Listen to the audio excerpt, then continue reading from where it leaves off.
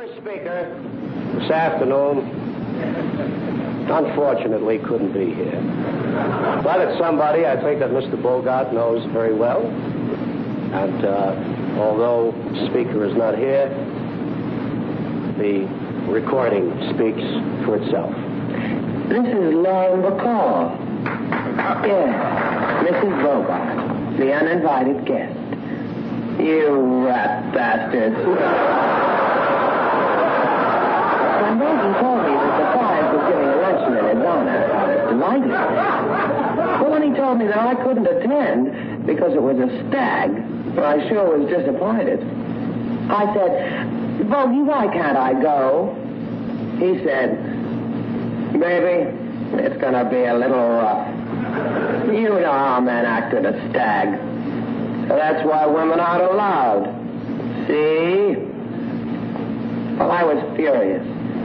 In fact, I was goddamn mad. What the hell can the fire say that you haven't called me?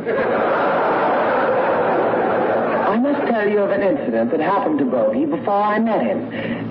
He was keeping company with a girl, and one day while he was waiting in front of her house, she wanted Bogie to go to the store for her. So she opened the window and called out, Humphrey! Humphrey! And 20 guys ran up to her room.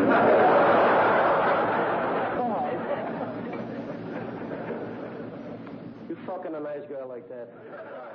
After the Falcon, we did another picture across the Pacific, and then the war came, and I went away. I remember meeting Bogie in Italy during the war. He was over with an entertainment group. There was a festive occasion when I met him at the palace at Caserta.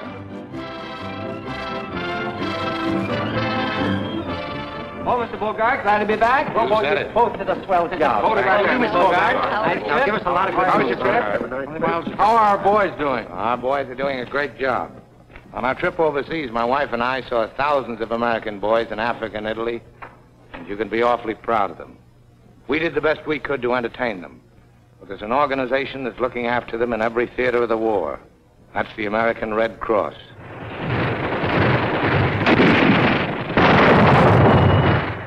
Wherever the armed forces go, there too goes the Red Cross. When our pilots and bombardiers and navigators come back from a mission over Germany, there's a Red Cross clubmobile waiting on the field, ready with coffee and donuts, ready with friendliness. In 1943 and 44, Bogart went on war effort tours with his third wife, Mayo Methot, making trips to Italy and North Africa. A man who's worried by bad news from home or no news loses his efficiency. He produced shorts for the American Red Cross effort and the Victory Bond Drive. The relationship with Mayo was strained. She accused Bogart of having an affair with Ingrid Bergman during the filming of Casablanca. Bergman later remembered that Bogart barely spoke to her off camera, let alone had an affair.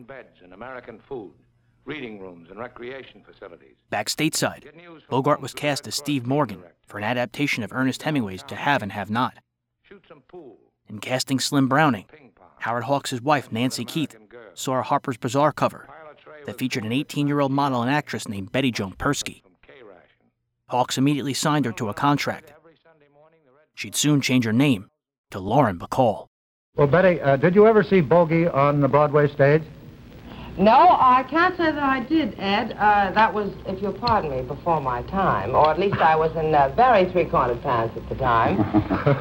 But I did see him in many motion pictures, and I may say, and this is strictly between us, of course, yes? He was not a favorite of mine. It's only fair that I tell you that. I figured that he was one of those, I believed everything that I saw in pictures. And when I first came out here under contract to Howard Hawks, Howard told me that he would like me to appear in my first picture opposite either Cary Grant or Humphrey Bogart. Well, of course, Cary Grant was heaven to me, and Bogart was horror. Because I was convinced that Bogart was strictly a these, them, and those. Bogie that ain't true, Ed. It ain't. Ain't true no how, huh? No, it ain't true.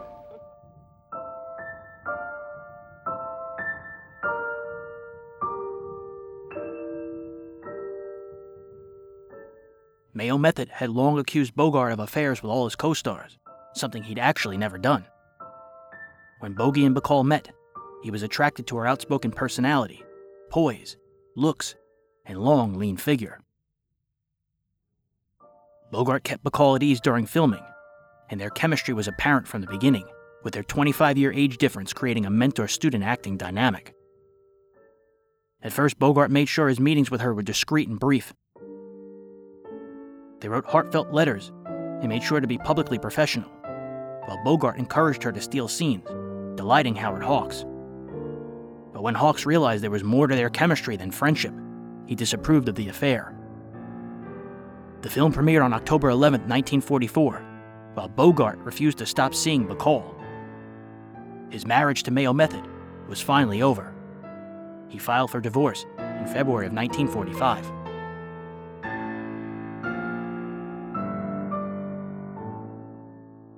I gather the Bogarts are spending the Labor Day weekend at home. Is that right? You gather correctly, Ed. We are. How's the weather out your way? It's pretty muggy here. Oh, the weather out here is absolutely heaven. It's a real Chamber of Commerce weather, if you know what I mean. I do know what you mean.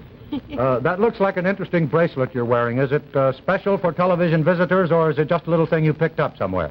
Oh, no, this is a little thing I picked up somewhere very special. A fellow by the name of Mr. Bogart gave this to me in honor of To Have and Have Not, the first picture in which we appeared in together. Yes? And it was prompted by a line that I said in the picture. I don't know whether you remember it or not, but the line goes something like this. If you want anything, all you have to do is whistle. You know how to whistle, don't you? You just put your lips together and blow. The next month, Bogart appeared on the Thursday, March 8, 1945 episode of Suspense, in Bill Spier's production of Love's Lovely Counterfeit at 8 p.m. Eastern Time. I grew up in the tradition of Arthur Conan Doyle and H. Rider Haggard, if you will, and all of the romantic, how will it come out, can she get away by midnight people, rather than the clanking chains of the purely ghost story. Not that Suspense doesn't sometimes have an element of horror, or that horror doesn't have an element of suspense, but I did not specialize in the clanking chains. Well, Bill, when did Suspense go on the air, and were you involved with it from the very first?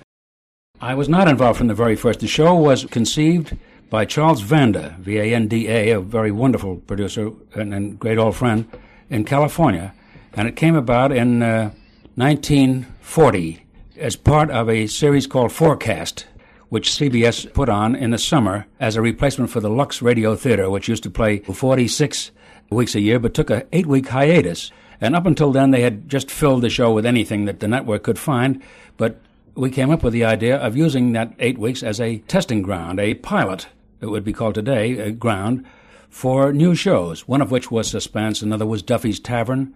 Several shows were sold and went on into getting well-known in radio. Some others fell by the wayside. Now, Roma Wines present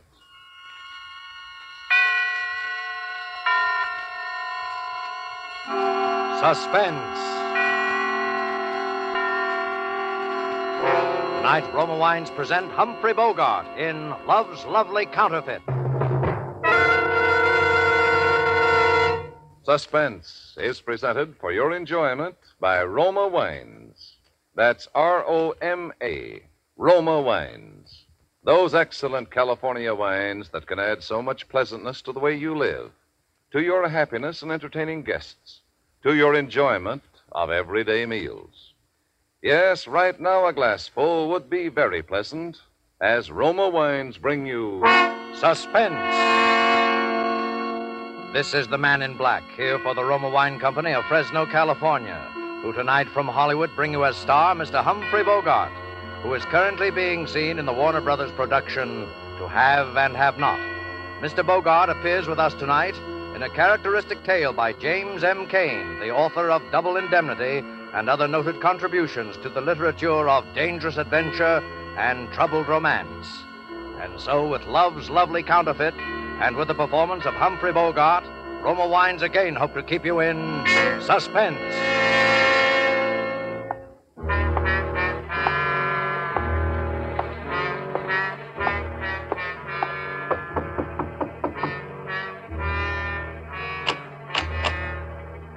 That's all right, Lefty. Open up. Oh, it's you, Ben. Come on in, Ben. Sal here yet? No, not yet, but he ought to be pretty soon. What's he got on his mind? I wouldn't know, Ben. Okay. Hey, what's that coming down the street? Oh, that must be those poor suckers of Citizens League. They're having a political parade. Yeah, there they are. You can see them through the window.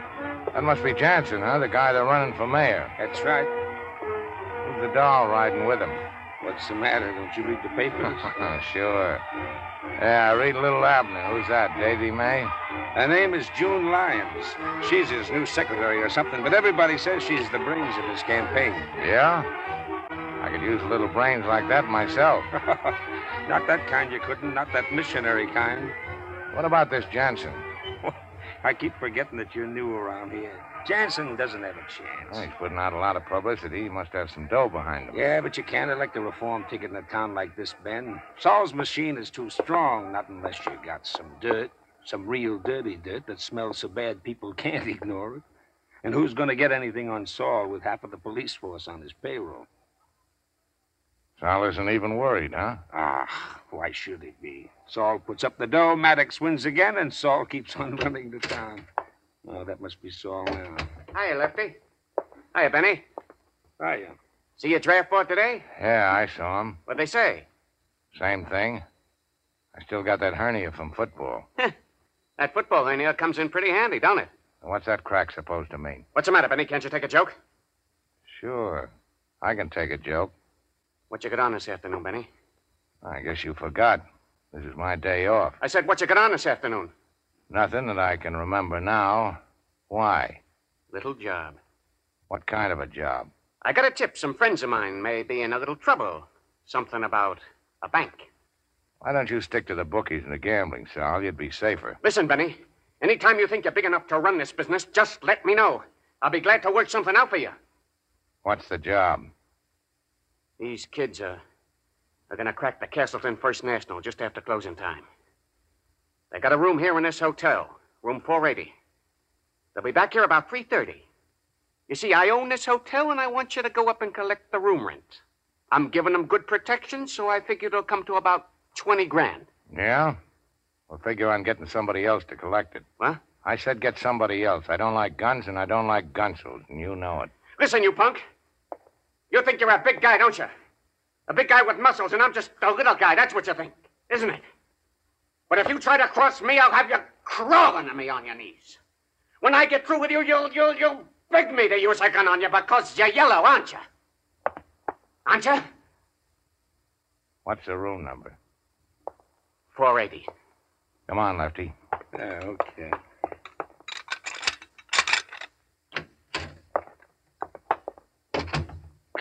Gee, that was lousy. Skip it. You're gonna do it, though, aren't you? Sure. I'll see you up there, 3:15. Oh, by the way, what'd you say that dame's name was? What dame? That dame with Jansen, that brains of the opposition. You mean June Lyons? Yeah, that's it. Now, wait a minute, Ben. You know that's poison. If Saul ever thought that... You know, Lefty, Miss Lyons interests me in more ways than one.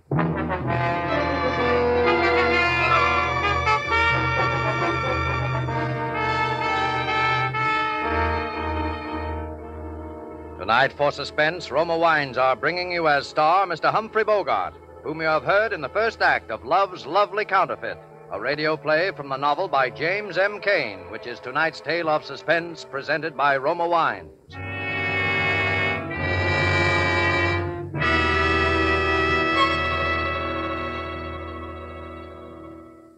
This is Truman Bradley for Roma Wines.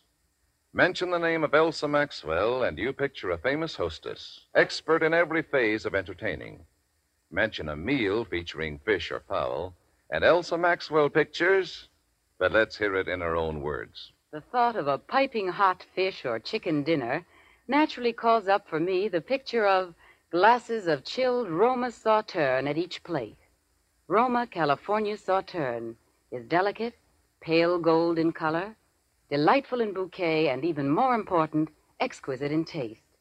Roma Sauterne goes perfectly with any food and tastes as good whether served in ordinary or fancy glasses. The one important thing to remember about this distinguished Sauterne is the name, Roma. Each glassful of golden Roma Sauterne reflects the heritage of all Roma wines. Choice grapes, slowly brought to perfection in fertile California's choicest vineyards, then gently pressed, then carefully guided with the ancient wine-making skill of Roma wineries to the full goodness you enjoy in every Roma wine. Roma wines do not vary, are always high in quality of bouquet, color, and flavor. Yet all this Roma wine goodness is yours for only pennies a glass. No wonder more Americans enjoy Roma than any other wines. R-O-M-A, Roma wines. And now it is with pleasure that Roma Wines bring back to our soundstage Mr. Humphrey Bogart, who, in the character of Ben Grace, keeps an adventurous rendezvous in Love's Lovely Counterfeit, a tale well calculated to keep you in suspense.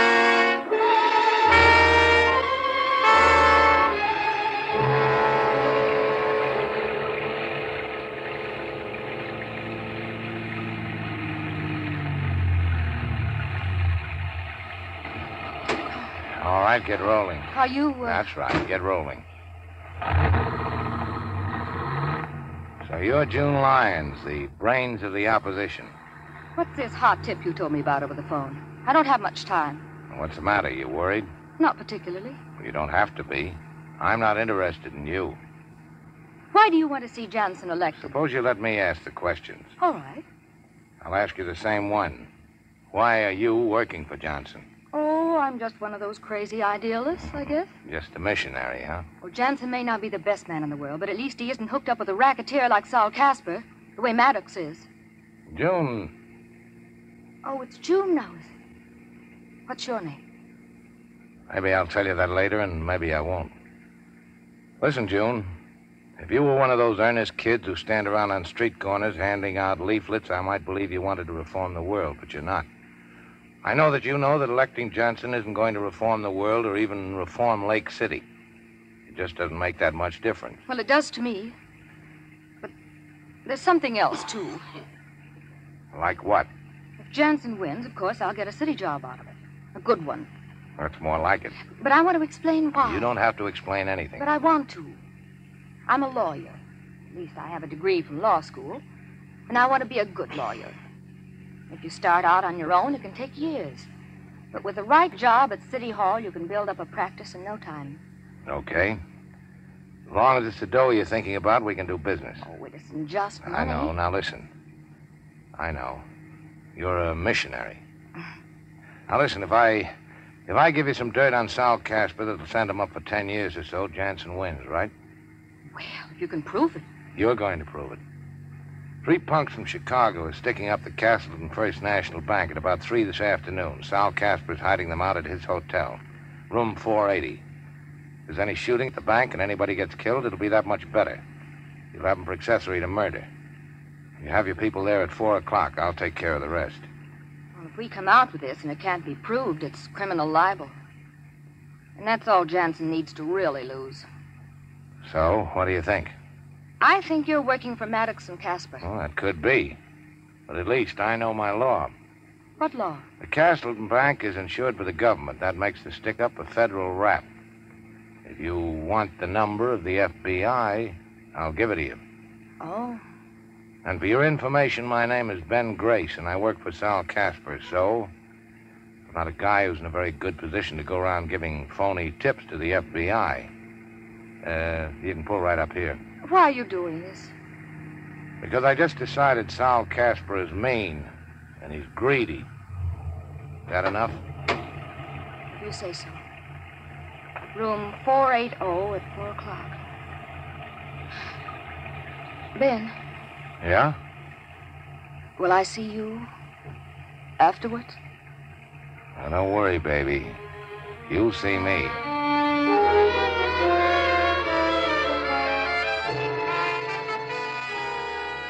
This episode had a rating of 13.6, winning its time slot against NBC's Frank Morgan show. Playing opposite Bogart was Lurene Tuttle. You see, I always felt that we had to work with an all-physical person. We always worked from the full person, because that's the only honest way to do it. You have to have a person who lives and breathes and walks and is alive. rather than just turning on a voice. Because you could conjure up, if you really had, through imagination, anything that you wanted to be. That's why I loved it, too, because I could play opposite Jimmy Stewart, or Frederick March, or Cary Grant, or Gary Cooper, or Leslie Howard.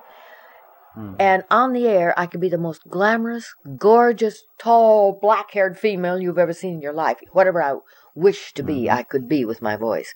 That was the thrilling part to me. Bogart and Lauren Bacall married in a small ceremony at the country home of Bogart's close friend, Pulitzer Prize-winning author Louis Bromfield, on May 21st, 1945.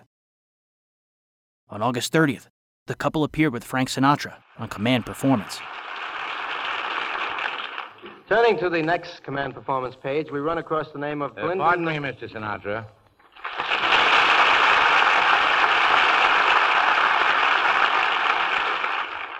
What can I do for you, buddy? Well, my name is Humphrey Bogart. Humphrey Bogart. That name has a very familiar ring to it. Humphrey Bogart. Oh, sure. You're Lauren Bacall's husband. Now I remember. Yes, that's right. I'm Mr. Bacall.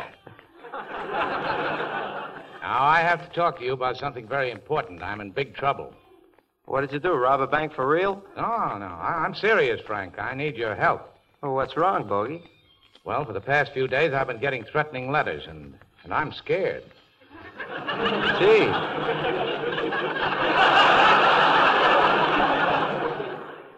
What can I do? Well, I want to hire you for a bodyguard. You want to hire me as a bodyguard? That's right. Well, punch my TS card. A bodyguard. Bogie, honest, I'd like to help you out, but that ain't my racket. Oh, but please, Frankie, these threatening letters come from a guy who says he's going to kidnap my wife. Gee, he wants to kidnap your wife? Yeah, and I want you to be Lauren's bodyguard. Well, that's the kind of a body I'd like to guard. Now, you got to help me. The thought of someone trying to kidnap my wife is driving me crazy. You don't know what it's like to feel that everything you've worked for can be destroyed by just one person. What do you mean I don't know what it's like? Oh, pardon me. I forgot about Crosby. But, Bogie, why me as a bodyguard? There are better singers for that job. Now, take Nelson Eddy, for instance. Nelson Eddy? Sure. If anyone got tough with him, he could hit him over the head with his shortening bread. Forget it. Forget about Nelson Eddy. I want you as a bodyguard. Anyone who knows anything about muscles knows it's the small, wiry type that's really powerful. You're a bruiser, Frankie. Yeah, I'm rugged. Here, let me feel your muscle. Here, have a good time. Gee, what a muscle. You know how hard the shell of a clam is? Yeah? Well, this is like all the gooey stuff inside.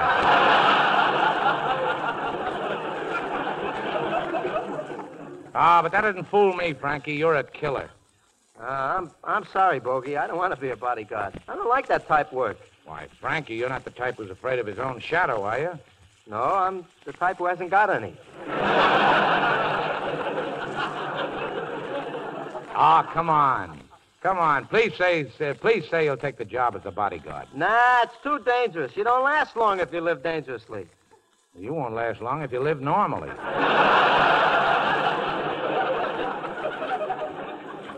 Besides, there's nothing to worry about. You'll have a gun on each hip. Why must I wear two guns? One gun would tilt you.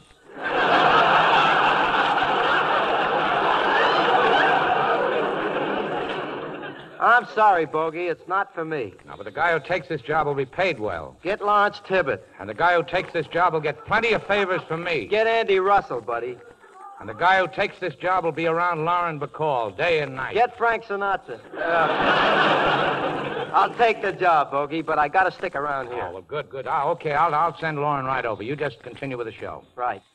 Now, I'd like to introduce a group of regular visitors to Command Performance.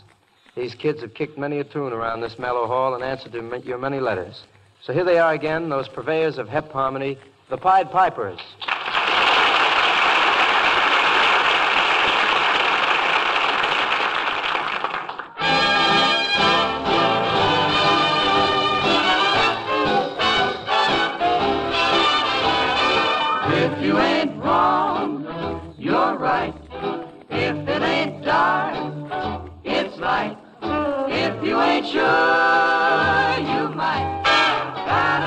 this or that. If it ain't full, it's blank. If you don't stand, you bank. If it ain't big, it's frank. Gotta be this or that. Who can it be if it ain't me? I know it's not your mother. Can't you see it's gotta be one way or the other? Tell me what I must know. If you don't like, I'll go. If it ain't yes, it's no. Gotta be this or that.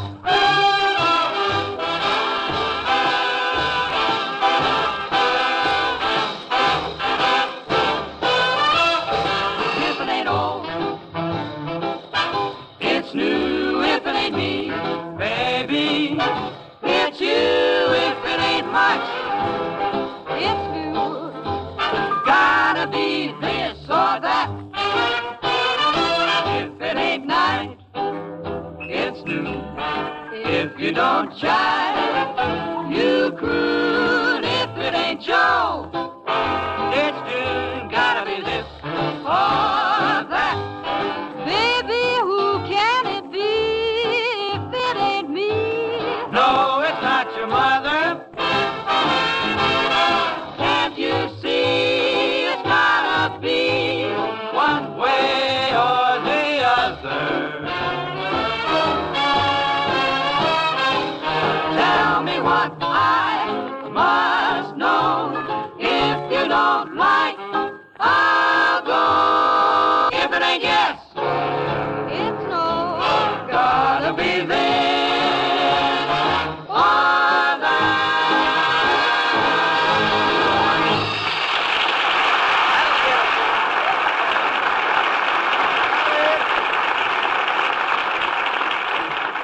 Say, Frank, there's a young woman outside to see you. Very pretty young woman? That's right. I told her there must be some mistake. What's the idea? There's no mistake. Well, there must be. She's over 13. Never mind, Ken. I know who it is, and I'm expecting her. Will you show Miss Lauren Bacall in?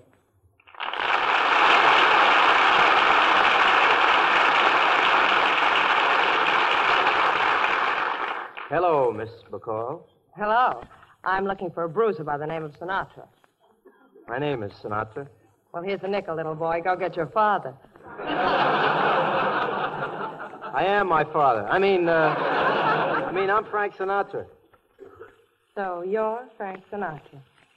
Yeah, I am. The real Frank Sinatra? Yes, ma'am. Oh, well, it could happen to anyone.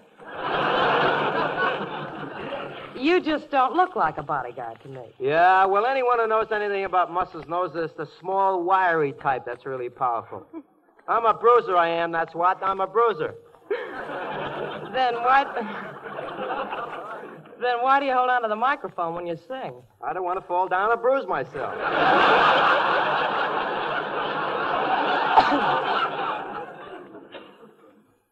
You know, you're looking at a perfect physical specimen. You know those pictures in the health magazines, the ones that say before and after? Yes. Well, I'm the guy that poses for the one that says not yet. Well, okay, if Bogie hired you as my bodyguard, that's good enough for me. I'm going to need your cooperation. Well, if there's anything you want, just whistle. I ain't got enough air for breathing. She wants me to whistle.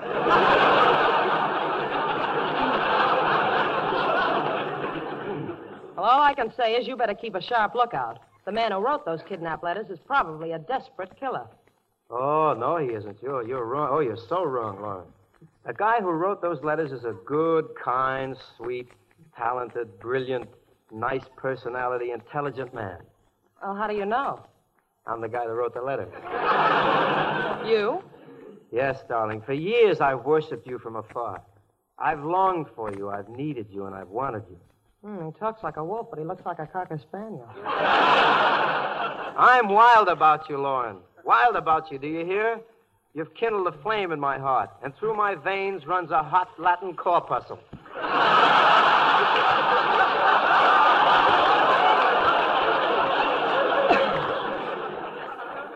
Why, Frankie, I never suspected. That I'm wild about you? No, that you've got a corpuscle. Come close to me, Lauren, my sweet. Remember, before you said that if I wanted anything, I just had to whistle. Yes.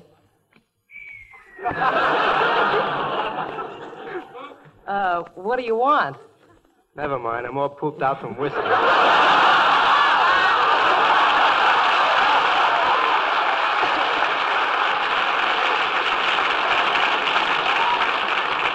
But don't you worry. Right after this show ends, I'm going to carry you off to my faraway mountain hideout. No, you brute. Bogey, save me. Hey, what's going on here? Well, you might as well know the truth, Bogie. I'm the guy that wrote those letters, and I'm going to carry your wife away to my mountain hideout. Oh, darn it.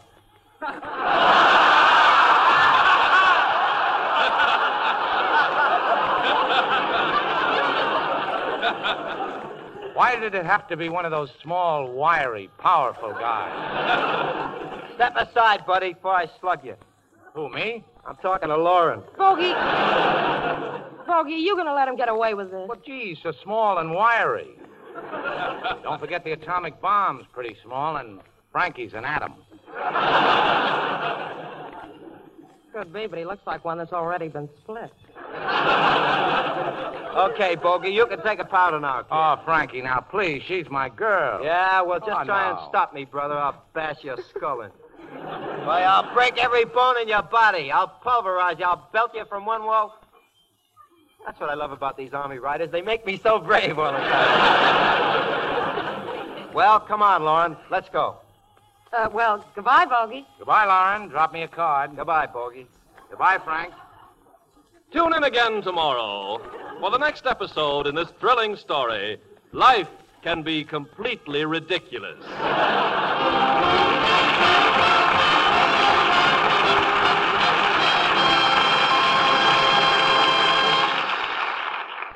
Well, Ken, I hope Seaman second-class Bobby Seidman is satisfied now. I'm sure he is, Bogey. You see, folks, Bobby wrote a letter to Command Performance trying to get us to bring him the impossibility of impossibilities. Frank Sinatra taking Lauren Bacall away from Humphrey Bogart. Come on, baby. We've wasted enough time around here. Let's get a move on. Not so fast there, short, dark, and undernourished. Watch out how you talk to me, buddy. Don't forget I'm wiry. Yeah, well, one more word and I'll pull your plug out. What do you say?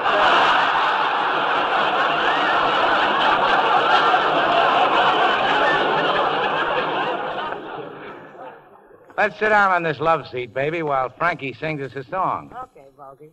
What if I don't want to sing? You want to sing? That's right, I want to sing.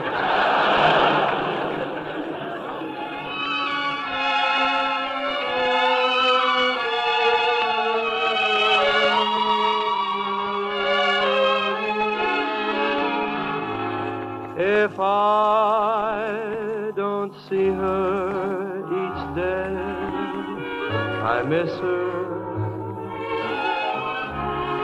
Gee, what a thrill each time I kiss her. Believe me, I've got a case on Nancy with a laughing face. She takes the winter and makes it summer. Summer could take some lessons from her. Picture a tomboy in lace. That's Nancy with a laughing face. Have you ever heard mission bells ringing? Well, she'll give you the very same glow. When she speaks, you would think it was singing. Just hear her say, hello. I swear to goodness, you can't resist her. Just give me some time, and she'll have a sister. No angel could replace my Nancy with a laughing face.